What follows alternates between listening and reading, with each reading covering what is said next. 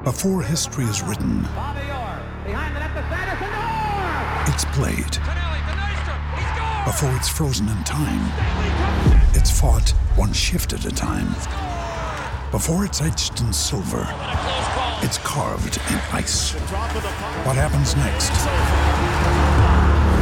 will last forever. The Stanley Cup Final on ABC and ESPN Plus begins Saturday. Another day is here, and you're ready for it. What to wear? Check. Breakfast, lunch, and dinner? Check. Planning for what's next and how to save for it?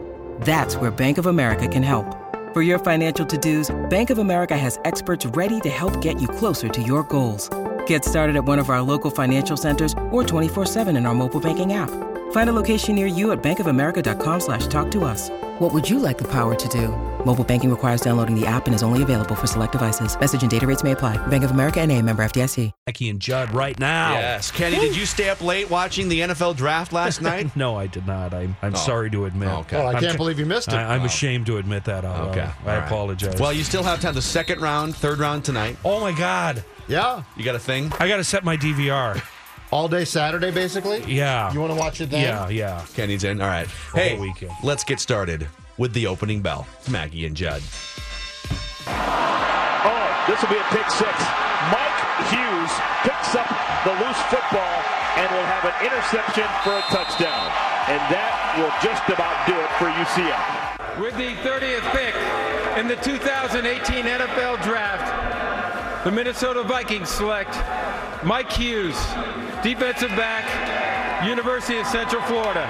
Bounced around a bit, really settled in and matured, and into a great player this past year for Central Florida. Technique, his footwork, his ball skills, his athleticism are all top-notch. He's also got tremendous return ability. He could be a lead corner, a number one corner, and also help out big time in the return game. Mike Hughes on potential alone is very exciting.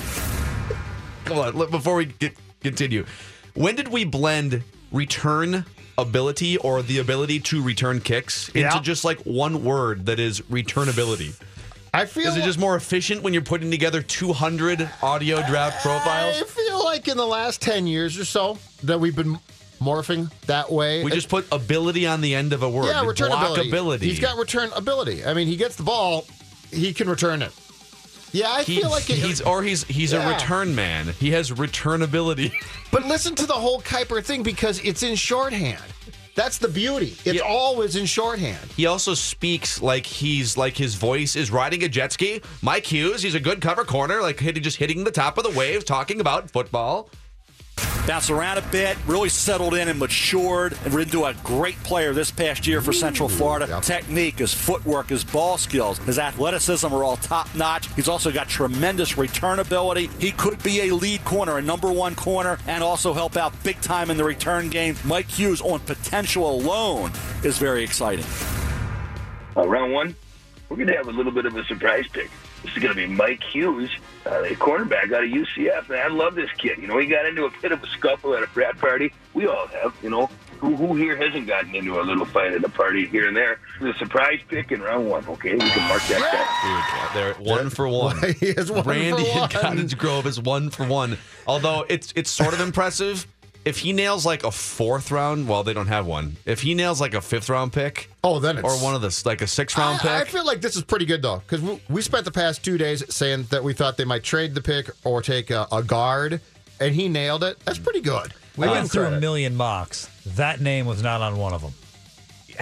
Yeah, you're right. I don't know. Yeah, that's a good point. You're right. It was mostly offensive linemen. So do you think last night, and by the way, Judd and I were doing Facebook Live until like 11 o'clock last night and hanging out with Manny here. If you want to go back and watch us just basically sitting in a dimly lit room talking about sports, mostly talking Wolves and stuff, you can find that on Facebook.com/1500ESPN. But I feel like now Rick Spielman said, and we'll play some of these sound bites throughout the show, but that Mike Hughes was the number one player on their board at that time, which who knows? He could be making that up too, but just to pump Mike Hughes' phone tires. calls were coming in too, by the way. I think they probably had a couple of those offensive linemen. Maybe Frank Ragnow was high on their list, but you had a little bit of a run on offensive linemen, and so And also, they spent $90 million on a quarterback, and Mike Zimmer saying, wait a second, if you're going to spend $30 million a year on a quarterback, I get the first-round draft pick on defense. Yes, you draft I agree with that. You draft all the guards you want starting in the second round. Let's strip away the BS completely, okay? So let's strip away the draft board and the phone calls that were coming into the TCO performance place. Bounce around a bit, really.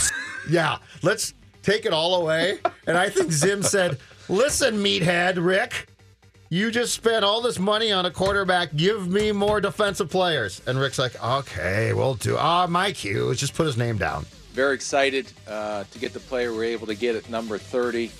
As we sat there and watched the board unfold, he was the highest rated player on our draft board at the time. And the one philosophy that we've always going to do is follow that board to how we have it developed. I do think the punt return and the kick return did play a big part of it. Returnability, Mike. We weren't as explosive in our return game as we wanted to be last year. This kid will help us in all phases of special teams, and then we're going to mature him into being a full-time player. I don't know how soon that will be, but he's got the traits that we're looking for. We feel like that he can play inside or outside as a corner. And Marcus Sherrill's pack a bag. You can still catch punts, I guess, in training camp. Okay, we're going to mature him. I've never heard that one before. Have you? We're going to now. I've certainly heard the term. We're going to help him mature into a good player, but mature him now. That's a new one to me. And it could, and we're going to dive into this too. It could be sort of an acknowledgement to some checkered things in Mike Hughes' past. Dalvin Cook had a couple similar things, although a bit of apples to oranges comparison there. I will say this on Mike Hughes. I definitely trust Mike Zimmer on defensive players. Yes. I'm not going to sit here and claim to have watched a lot of Central Florida games, although the Vikings have drafted a national champion. So congratulations to Mike Hughes. But, outside of maybe Mackenzie Alexander, who the jury is very much still out on him because he's only going into his third year, it ain't like there's many first and second, third round in the Mike Zimmer era, busts or guys who just can't contribute. Eric Kendricks has been incredible. Daniil Hunter is a great pass rusher. Trey Waynes, at worst, has been startable, and at best he's been he's good. He's shown really good flashes, right? He's developed. Anthony Barr, we probably had heightened expectations based on his first year or two. Yep. But Anthony Barr has been great. So in general, when Mike Zimmer identifies someone early in the draft, or has someone like a Xavier Rhodes who was drafted before he got there, these guys turn into players. They do. Here's where I will give this team credit, because for a long time they tried to do this in a way that I found to be questionable and sort of dumb, and they stopped. Cornerbacks. Now you can find them, but that's a position that if you want quality at that spot, I say first round pick. And so the days of Asher Allen, 2009, third round, too small to play, wasn't good, washed out. Marcus McCauley, third round, 2007, same thing. Yeah. And this whole thing of trying to get by and be like, we can fill that spot, and then guys constantly get burned. The Packers come in and just kill you. So I think that they finally got smart, and between the fact that Zim can coach these guys, but just as importantly, they're taking talented guys. So you take Rhodes in 2014. They're taking good football players. Rick Spielman delivered on his promise. You are good football players. You are about to have if this all works out and Rhodes and Waynes start in the outside, and Hughes starts inside or starts at some point next year. Three of your 5 starting defensive backs, all first-round picks. That's the smart move. In a league where you are constantly trying to shut down the pass, which has become very, very potent and good, you don't want to have a bunch of third-round and fifth-round picks trying to stop the pass. Yeah, and so I like this. One thing I want to squash right away, and it just bothers me when people think so rigidly about the NFL draft, that the Vikings have a huge void along the offensive line. They at least need a guard, if not a tackle, and then push Mike Remmers, and that need absolutely still stands. But to say that because of that need, they have to take an offensive lineman in that spot is faulty thinking.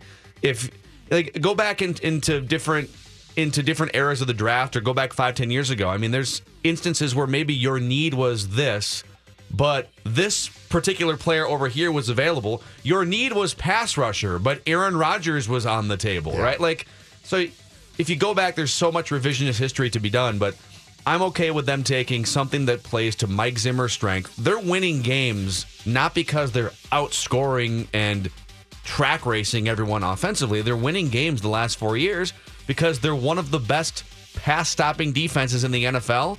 And if Mike Zimmer wants to add that type of a tool to the toolbox, I'm all for it. Doesn't mean they can't draft an offensive lineman tonight. If they don't do what we want, they should all be fired. They should all be fired immediately, damn it. With the 30th pick in the 2018 NFL Draft, the Minnesota Vikings select Mike Hughes, the cornerback out of UCF. He got it. He caught it. He nailed it. Ding, ding. All right. It's been, 2 seasons since we've been forced to dust this off? I don't think we did it last year. We did not need to. I mean, early in the year, they got off to a hot start. They did not lose during the course of the 2017 season. They did not lose 5 games in a row once. Well, Wheel of Dysfunction. All right, Judd, why don't you give it a spin here? All right. Here we go. All right. Spin that wheel and around it goes. Where it stops, nobody knows. Let's see here. Oh. Broken Arrow. Wow. Fernando Rodney. Yeah. That was quick work. If you're going to blow a save, at least do it efficiently. And he did yesterday. He's now blown 3 consecutive saves, by the way. So he's having a hard time. But if you look back to last April, you knew what you were signing up for. Fernando Rodney with Arizona last April pitched 10 innings and gave up 15 runs. In those 10 innings, he gave up 16 hits and 7 walks, so 23 base runners, and a hit by pitch. So 24 base runners in 10 innings last season in the month of April. Had an ERA north of 12, and then he didn't give up a run. He didn't give up a run. From May 1st, didn't give up a run until July 2nd. So can he flip the same switch where he just gets bombed in April and then doesn't give up a run for like 2 months? I am going to quash the negativity that permeates this show right now and tell you this. It's because of you, by the way. Negativity permeates through 8 appearances last year in April with the Diamondbacks, Fernando Rodney had allowed 6 earned runs. Through 8 appearances so far this year with your Twins, he's just at 5 earned runs, okay? So it's actually 1 fewer earned run so far. It's improvement from last April. So it's yes, so he's not as horse bleep necessarily as he was last April. All right, let me give it a spin here because there's definitely more meat on this bone. Spin that wheel and around it goes. Where it stops, nobody knows. Oh, wow. This was, oh, man. Miguel oh, no.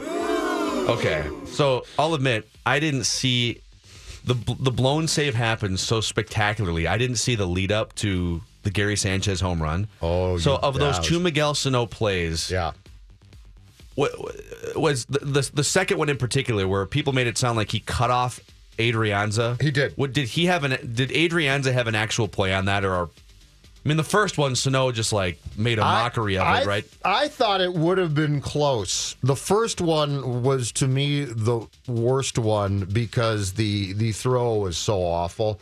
And he got the ball and sort of fell down and tried to get up, and he skipped it across. Fell down. Well, he fell down. It was Kent Herbeck in the Legends game at Target Field from 8 years ago. And if Mauer's at first, do you think he makes the pick? I was just going to say, and then not to say, Lomo's playing first. Yeah. And let me say something very quickly, but I think there's a problem here. When Sano, Lomo, and Lance Lynn all look like me right now. Now, I'm on a stool at Bunny's, all right? But I'm not really doing something that's all that important to be in shape for.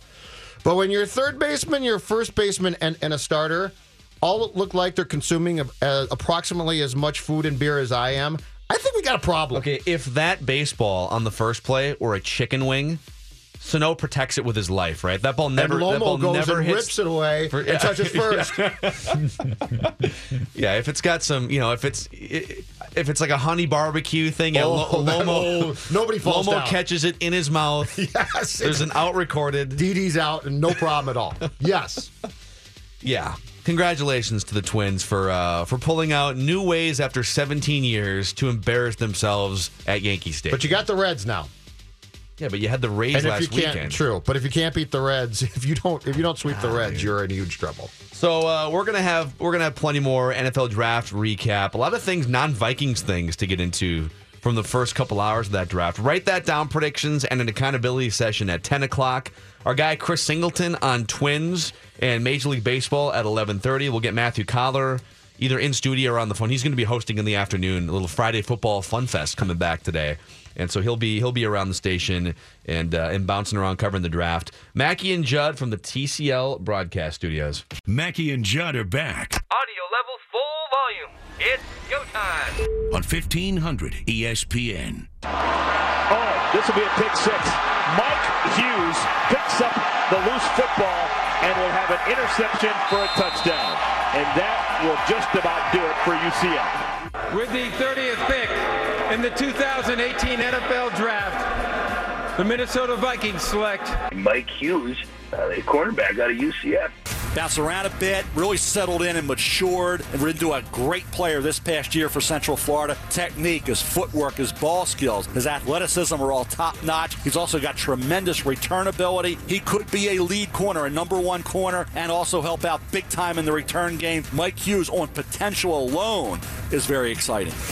He's Judd Zulgad. He's got tremendous couch ability. He's got drink ability, wing eat ability. A star at Bunnies already. He's got bar stool ability. Judd Zulgad. So Mike Hughes does have a bit of a checkered past, depending on what you think of some of these alleged incidents. I'm just going to read this from the Star Tribune. Mm-hmm. Because I don't think he did any actual, he did some community service, but that it was yes, sort of a he said, she said in correct. one of them. But a report before the draft tied Hughes' departure from North Carolina to a 2015 sexual assault allegation that did not lead to any charges. He played at Garden City Community College in Kansas in 2016, then went to UCF as a transfer. The Vikings had Hughes at their practice facility in Eagan at their Top 30 Prospects event and also visited with him at the scouting combine and at his pro day. He was also charged with a misdemeanor assault after a 2015 incident at a frat party, though those charges were eventually dropped after Hughes completed the community service. Rick Spielman said, quote, "We've spent a lot of time with a lot of people that had him in their football programs. We spent a lot of time with people outside football programs. After our extensive research, no question, we felt very confident with him coming in and being a Minnesota Viking." Dalvin Cook had a few more serious, and I would say his rap sheet, so to speak, was a little bit longer than this. Dated farther back, too. Yes. For him, yes. I mean, it's pretty simple. We talk about this all the time on the show. I always expect NFL teams to mostly ignore off-the-field transgressions unless those transgressions mean either A, the player can't perform at the level he should, or B, fans and sponsors are so upset that the team loses money or starts to have empty seats in the stadium, right? I mean, they're judged on winning, and they're going to prioritize winning. A team is over someone's behavior almost every time. This, though, to me, comes back to a very simple thing, and it's a word that Patrick absolutely hates, but it's culture. If you can absorb players like this and bring them on board if you have a team that's stable. If the Vikings were making the Dalvin Cook and Mike Hughes draft picks circa 2005, I might say to myself, okay, this is dicey. Because the culture at that time was not great. And if you plop people in who have had problems and are young and now are suddenly rich into a system where you've got a bunch of guys that like to party and go drink and have fun, you got problems. But Zimmer, going back to his time with the Bengals, has been very clear about the fact that he almost likes guys like this in the sense that he works with them. And I think he really does. I don't think that's BS. But, Collar went through all the things that they did with Cook last year, how they put him right by veteran players, how those players constantly talked to him, how Cook immediately came here and if he didn't mature immediately, he did quickly. And so I really think that when you take players like this, if you are the Cleveland Browns, you might have problems. But if you establish the fact that you've got a good locker room with veteran players who are willing to work with these kids, you're probably going to be fine. It's not always going to work, but you also can't say that you absolutely won't draft these type of players, because if you don't, you're passing on a lot of decent players. So with that, I know Rick Spielman was asked at the pre-draft press conference a couple days ago, what's the status of Terrence Newman? I mean, what is he, 39? Yeah, he's going to be 40 in September. I mean, that's, for a non-quarterback, that's incredibly old to still be in the for NFL. A guy in the second for a corner, Yes, but ridiculous. he's still been productive, and I just wonder what's the likelihood of him coming back to the Vikings, even in just like a backup role, just to be in that locker room? Because I think the stories that we've heard, like you said, about Dalvin Cook basically having a locker right next to Terrence Newman, and Terrence Newman taking Dalvin under his wing, and there's a ton of value in that. I don't know if Terrence Newman would ever be open to a coaching staff job, but like the Vikings have a full coaching staff right now. I just think if you have a guy in Mike Hughes that they're already talking about trying to mature, and he'll start off as a return guy, and then maybe we can get him into some of the other areas of defense, and eventually maybe he'll be a shutdown cornerback. I don't know if he'll start the season, as a defensive player in week one, but having Terrence, if they feel like he needs to be brought along a little bit slowly in some ways, and they're already using the word mature, having Terrence Newman around would seem to be a huge asset. So that might be a sneaky thing to watch over the coming weeks if he comes back. Yeah, but this team certainly had some time periods where there were questionable characters, and then if you bring in more kids who have problems, that becomes a problem. But I really think that if you stabilize things, for the most part, it's fine. Now, the thing, too, and teams probably don't like to talk about this too much, but the question comes down to this, too. Can you play? Chris Cook stunk. Like, Chris Cook's problems are like, there's no, when Chris Cook started to have problems off the field, you said to yourself, this isn't worth it. But if you're taking a guy in the first round and he comes in and can play, and yeah, it takes a little bit extra work to get him to mature, that can be an issue. But in this league, there probably comes a time where it's worth that trade-off. And Chris Cook's problems continued when he was a Viking. Yeah. So if I don't know, maybe if it was a Mike Zimmer locker room and you had stable pieces like Harrison Smith and Terrence Newman, would Chris Cook have gone about his work and his business differently? Would his life have been different? It's tough to answer that question. And it might have helped just don't know. Other things too. The draft last night was going in. It was fascinating just because you didn't know who the number one pick was going to be. I think most years you figure by the time you get to the actual draft, you know pretty well who the number one pick is going to be. And last night, the Browns, there was like 4 quarterbacks the Browns could have taken number 1 overall, and they wind up with Baker Mayfield. And I'm trying to think of, and people are throwing Johnny Manziel's name out there, but I don't even think Johnny Manziel fits this.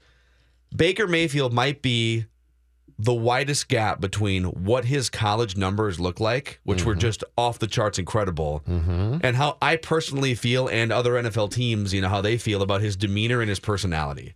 Like, you look at this guy and you look at the numbers and you just look at the production and the 70+% completions and everything he did in the field. But then you look at him getting thrown off his game against Kansas and him running from police officers and tripping on a sidewalk and all these things that raise red flags. So it's a gamble. I would have taken Josh Rosen if I were the Browns. Hell, if I'm the Browns, I might have taken quarterbacks at 1 and 4 just to make sure I have a better chance of getting a franchise quarterback. The Mayfield thing to me is if you had put him with a team in the right place, I think he's fine. Cleveland's just such a dumpster fire, and I expect them to improve, but nonetheless, you're going to introduce this kid, and from day one, the expectations are huge. And he's going to walk into a place where there aren't a lot of guys who yet necessarily get it there. I don't like it in that sense. I think he could be fine. The team that intrigues me the most, though, Phil, is the Giants. The Giants are either incredibly short-sighted and dumb or brilliant. Because when you're drafting 2 and you've got all those QBs there and you can pick, and you've got a 37-year-old starter, and that's it. Who hasn't really been and it's a that guy, great the last couple. And it's a guy who a year ago you essentially said, we think you're done. And you take, as good as Barkley might be, you don't take a QB. You either looked at this crop of QBs and said, there's a lot of them and they're not good, or you missed really, really big. It is interesting. I think to elect to not take a quarterback could be just as risky if Eli Manning is going to be out of the league in a year or two, and now you're just like, and maybe because you drafted Saquon Barkley and you're going to bring in offensive wizard Pat Shurmur, maybe you're going to be good enough to not draft high to take that next quarter. I mean, maybe you finish 8-8 or something, or 7-9, and you're not drafting in the top 5. I would say though, the people who made the decision, the front office and the coach who made the decision on Eli, all right, you're going to take a back seat and we're going to play Geno Smith. Those guys are gone, right? I mean, they all got fired. Yes. So it's possible Pat Shurmur came in and, new front office thinkers come in and say, wait a second, you know what? If we put the right offensive coordinator in here and get an actual running back and explode. When's the last time the Giants had a truly Tiki Barber, right? It's been 10 years since they had a truly. And their line's not been good either. No, but maybe having a new system and maybe having a running back that can help pick up blitzes. It's just intriguing. It is, because there's a very good chance that they looked at the 4 remaining top QBs and just said they're not good enough. It feels like if they keep Odell Beckham Jr., it feels like they're trying to win and go to the playoffs and maybe win a Super Bowl this year, right? Yes, definitely trying to win. It's like Saquon Barkley is a plug-and-play right now guy. Mm-hmm. Eli Manning is borderline Hall of Fame, and like you said, he's almost 40 years old. So it is, and Pat Shurmur, I don't think Pat Shurmur signed on. If Pat Shurmur had 4 different interviews, and I don't think Pat Shurmur signs on to coach the Giants if they're just going to go into full rebuild mode. So maybe that was part of it. Maybe when Pat Shurmur interviewed, he said, I want Eli. I want to push forward with Eli and make this happen for a couple of years. 37, though. Yeah. Let's take a break. Courtney Cronin is going to join us next from ESPN. She was at the Vikings practice facility last night. Yeah, getting the scoop and the lowdown. What are the Vikings going to do tonight? Offensive line would seem to be their biggest need in rounds 2 and 3. We'll talk to Courtney when we come back. It's Mackey and Judd. By the way, 1500ESPN.com for full coverage. Purple Podcast, our Facebook Live show from last night, is also available on the interwebs. We'll come back shortly. Phil Mackey. The thing about Phil is he's so temptable. He likes to go the thrill route. That's what makes Phil exciting. Judd Zulgad. Judd, have you wandered away from the house again? Mackey and Judd on 1500 ESPN. With the 30th pick in the 2018 NFL Draft, the Minnesota Vikings select Mike Hughes, the cornerback out of UCF. He brings the versatility, and one thing that's an emphasis here is the ability to play multiple positions. And he can play outside, he can play inside, he can play on special teams, he can be a returner. So this player was just too much value for us not to take it where we saw him in the draft. All right. So our plan, we were live on Facebook last night. Judd, you and me, Manny Hill was hanging out with us, and then our plan was we were going to get in touch with Courtney and Collar from the practice facility during commercial breaks on the radio of the ESPN Radio National coverage. They took like 4 commercial breaks the entire draft. Yeah, there were, which is awesome for listeners, but we didn't get a chance to go on the radio. So, Courtney, we're sorry for snubbing you last night. They didn't take commercial breaks. So what can we say? That's okay. I felt like Lamar Jackson there, just waiting and waiting and waiting. And, I didn't have to fly a suit on, but, you made up for it. It's fine. The radio green room where Courtney's just sitting like on her phone waiting Courtney for someone Cronin. to call. She still hasn't been called by those. All right, so what's the likely scenario that offensive lineman coming off the board led the Vikings to go with a cornerback, or that Mike Zimmer said, if you're going to spend $90 million on a quarterback this offseason, I want a defensive player in the first round, and then you can do whatever you want after that, Rick?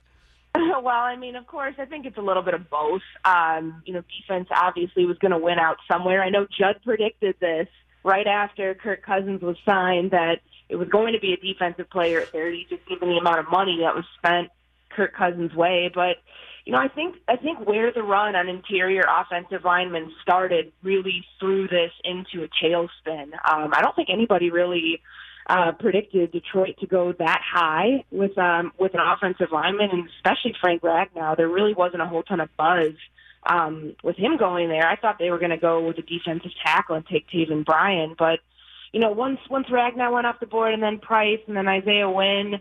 I think that gave the Vikings an opportunity to see, okay, can we get through a few more picks to see if guys like Connor Williams, Will Hernandez potentially, James Daniels, if they would still be there tomorrow, because then you have a better value for what they believe at 30 with, the highest guy they said available on their board and, fulfilling more of a luxury need right now, but it could become a very real possibility that Mike Hughes is a guy that develops year one and then could have a more prominent role depending upon what happens with Terrence Newman, the development of Mackenzie Alexander in year three, and where Trey Waynes is, beyond 2018.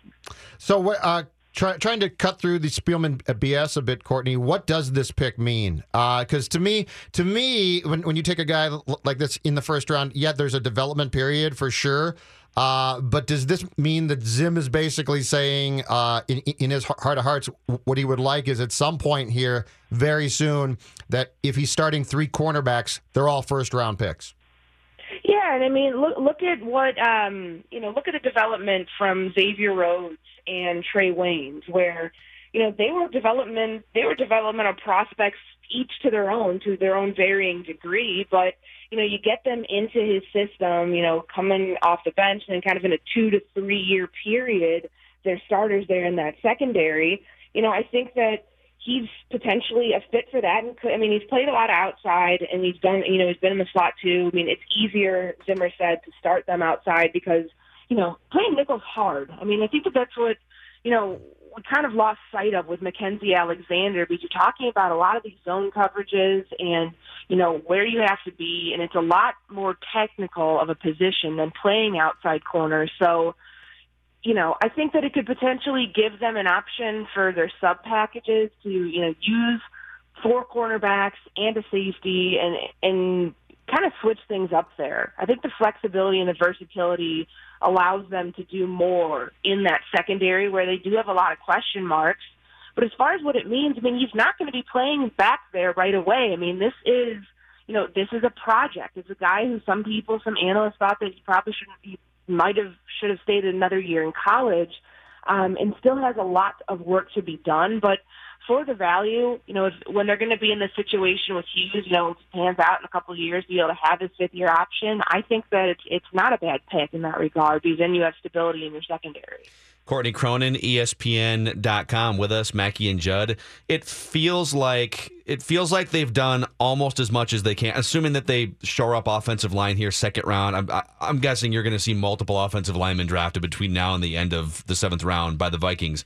It feels like they've done about everything they can to take a horrible loss in the NFC Championship game and be aggressive in the offseason to push forward and not feel stagnant. To add a $30 million a year top 12-ish quarterback and to add Sheldon Richardson and Kendall Wright is a good veteran wide receiver, your number 3 guy. And now, adding potentially a top defensive piece. This is how you should respond, and this isn't really a question to you. This is just my thought, Courtney. I think this is how you have to respond when you get beat like that in an NFC Championship game and maybe run the risk of having a deflated start to the next season with a tougher schedule. Absolutely. You saw they got killed by the RPOs of Nick Foles. The secondary was horrible in the final, few games, but particularly in that NFC Championship. And we saw with the corner rotation against the Saints, Mackenzie Alexander giving up, that 4th and 10 to Drew Brees, and then when Xavier Rhodes got hurt, then Terrence Newman gave up the Michael Thomas touchdown, I believe.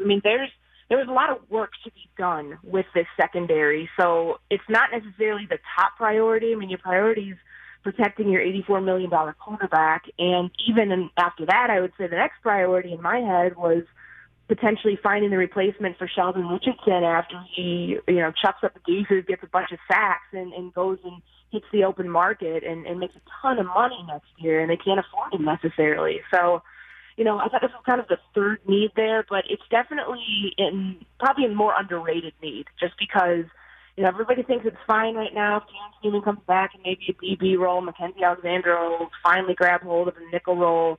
There's still so much uncertainty beyond 2018, and having depth back there, especially with how the rotation that Zimmer plays some of those rotational corners coming off the bench, I think it just helps because this was an area that was a glaring hole during the NFC Championship, and they got torched by Nick Foles, and I think they responded the best way they could, and it was a good value for the pick at the time. This was not true here for a long, long time, Courtney. But how much do you feel like now that this team has the ability to take on certain players with character concerns? I mean, Hughes has a couple of things, and they might not be huge, but they're concerns. But it does feel to me, from hearing like you and Collar talk about the players on this team, that there is a stability that probably didn't exist here for quite a while, and that stability gives them the ability to take on guys who might have some check marks in their past.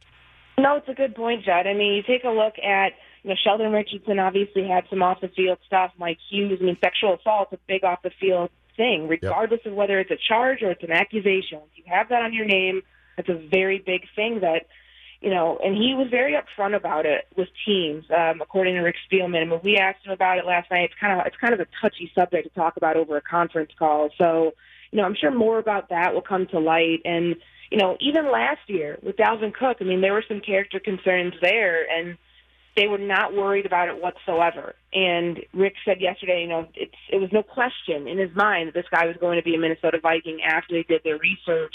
And I think it's just the way that they structured their locker room. When people ask me, who's the dominating personality, who's the guy, who's your Odell Beckham in the Vikings locker room, you really can't point to anybody in specific. And I think that helps when you have character concerns, and it's not trying to judge or slander anybody's character, but you get them into an environment where they're supported and where they're insulated, and where they're if there was a temptation or something that could potentially throw them off, you get them away from that and out of that environment. I think Dalvin Cook's a perfect example of that. Once he got up here, he did not leave. He went back to Miami a few times just to see people, but he did his off-season stuff last year all here. Second he got up here for rookie minicamp, he pretty much did not leave. And, he's still here all this offseason. I think that changes guys, especially guys who are potentially in a situation where they could fall back into something. And that to me is, pretty huge. Just, a nice sign that we saw from Dalvin Cook. And, they clearly are confident that they made the right choice here because they know from, obviously years before I got here, and years even before Rick was, in the position he's in now, they had a lot of issues with that they cannot ever afford to go back to facing. Will, I saw an ad. I was going through Instagram yesterday, and there's I've told you guys, Judd and Dave, about this T-shirt company, Homage, Homage, and they do T-shirt giveaways. And yesterday, they did a giveaway. Like if you comment in the comment section or whatever, like you get this custom T-shirt. There's only one that they make, and it was a list of all the failed Browns quarterbacks. It was just a brown-colored T-shirt with like a full list of all the crappy Browns quarterbacks since 1999. So, Courtney, will Baker Mayfield just be another name on that list, or do you think Baker Mayfield is the one that's going to help turn that franchise around? Man, it would be the most Viking. It would be the most Browns thing ever to have. He's the Johnny Manziel prototype, and that's not the off-the-field stuff, but the way he plays the game. And I think that you get, I don't know whether that's Jimmy Haslam's problem or like why this has happened so many times and they haven't been able to remedy it yet. I thought they were going to take another quarterback. I thought they were going to take Josh Rosen or Josh Allen at number 4. I said that jokingly, like half jokingly, but half serious. And I think it's like, it would have been the optimal strategy if that's the position that you can't solve to take both guys, right? Yeah. And it would be the most Browns thing ever. But, I think Baker Mayfield, all the buzz that we heard about, the switch, and they were originally going to go with Sam Darnold, but then they apparently knew weeks ago who they were going with. I don't know. I'm not surprised. I think he's one of the better quarterbacks in the draft. I do think Josh Rosen was the best of the best, and, people will find out that, the trade that was made, I think Arizona won draft night last night because of, their pick. And, to me, Mayfield's going to be a very good quarterback. I still feel like Rosen, by the time this is all said and done, will be the guy we're talking about 5 to 6 years from now of this class who's made the most of it. Only in this league, Courtney, do we have a situation where a team would prefer to take on what appears to be a punkish, immature kid than a kid that's smart. Josh Rosen's biggest thing is he's headstrong and he's smart, and teams hate that, and they're serious. They really don't like it.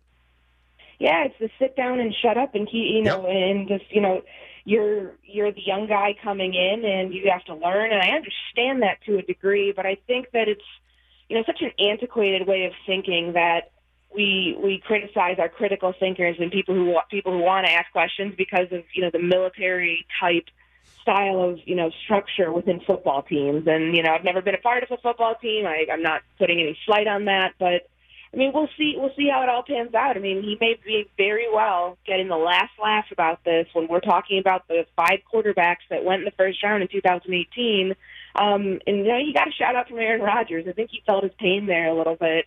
For where he slid down, and it should be a good thing, to kind of prove a lot of people wrong that maybe someday the NFL will see the light and will turn the tide and not criticize guys for not being the Tom Brady prototype where you open up their head and there's a football instead of a brain, in place of a brain, or in the form of a brain. It's just like, well put. It's just scrambled football and laces. All right, you can find Courtney's Vikings coverage at ESPN.com.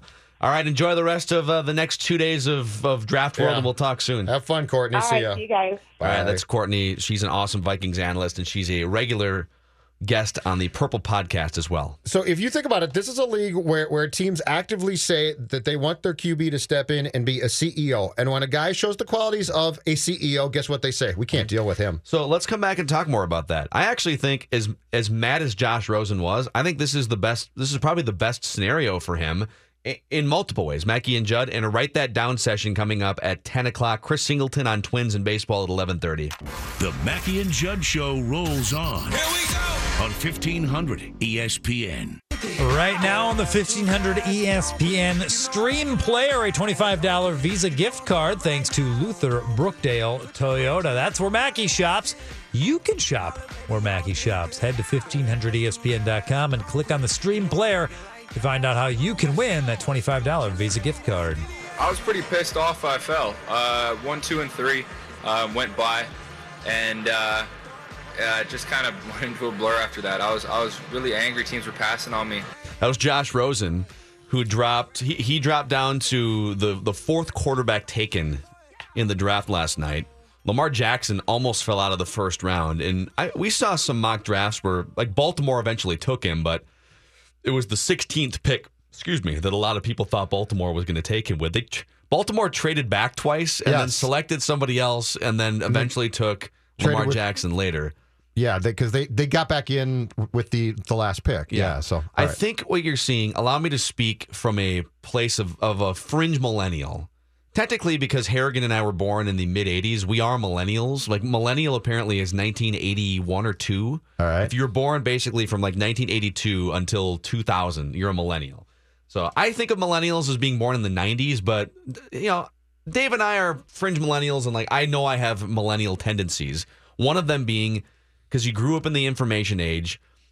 Every step of the way throughout school, we had computers. You could Google things. I mean, Google came into existence when I was in like junior high, and so information's always available. It's easier to learn and get better and evolve. And so people who were born in the 80s or 90s are often more likely to question a norm or to want more information before they proceed with something that they're just being told to do, right? Mm-hmm. And I think what you're seeing with Josh Rosen, yeah, he's brash and he's cocky, but mostly, as you saw in the Trent Dilfer 11 camp like 5 years ago, ESPN ran a special, the Dilfer 11, where they brought in all these high school quarterbacks, the top high school quarterbacks in the country, and Dilfer and Josh Rosen clashed heads. This is like a 17 or 18-year-old Josh Rosen. Yeah. Because Dilfer's kept saying, this is what I want you to do. I want you to do it this way. And Rosen's like, that doesn't make any sense. Why don't we do it this way? And it was like this clash. Now, should Josh Rosen have just listened to a guy who's been an NFL quarterback, and should he just listen to coaches who have more experience? To some degree, yes. But I think what you're seeing, and the reason why he dropped to 4, and I think he's going to be the best quarterback of the bunch, is old guard NFL mindsets, guys who've been in the league for 20, 30, 40 years, scouts, GMs, evaluators, and in a lot of cases coaches, who are used to coaching a certain way and getting a certain response back from players, including quarterbacks. And Josh Rosen, and he ain't going to be the last one. There's a whole wave of these type of quarterbacks who were born in a certain era that want the answer to why. It's a battle between Josh Rosen representing this era of athletes and old guard NFL. And I love it.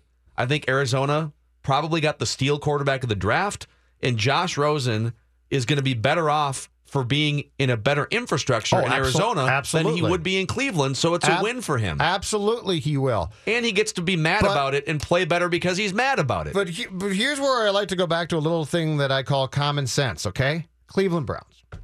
The Cleveland Browns need to reestablish or actually establish something. They have nothing.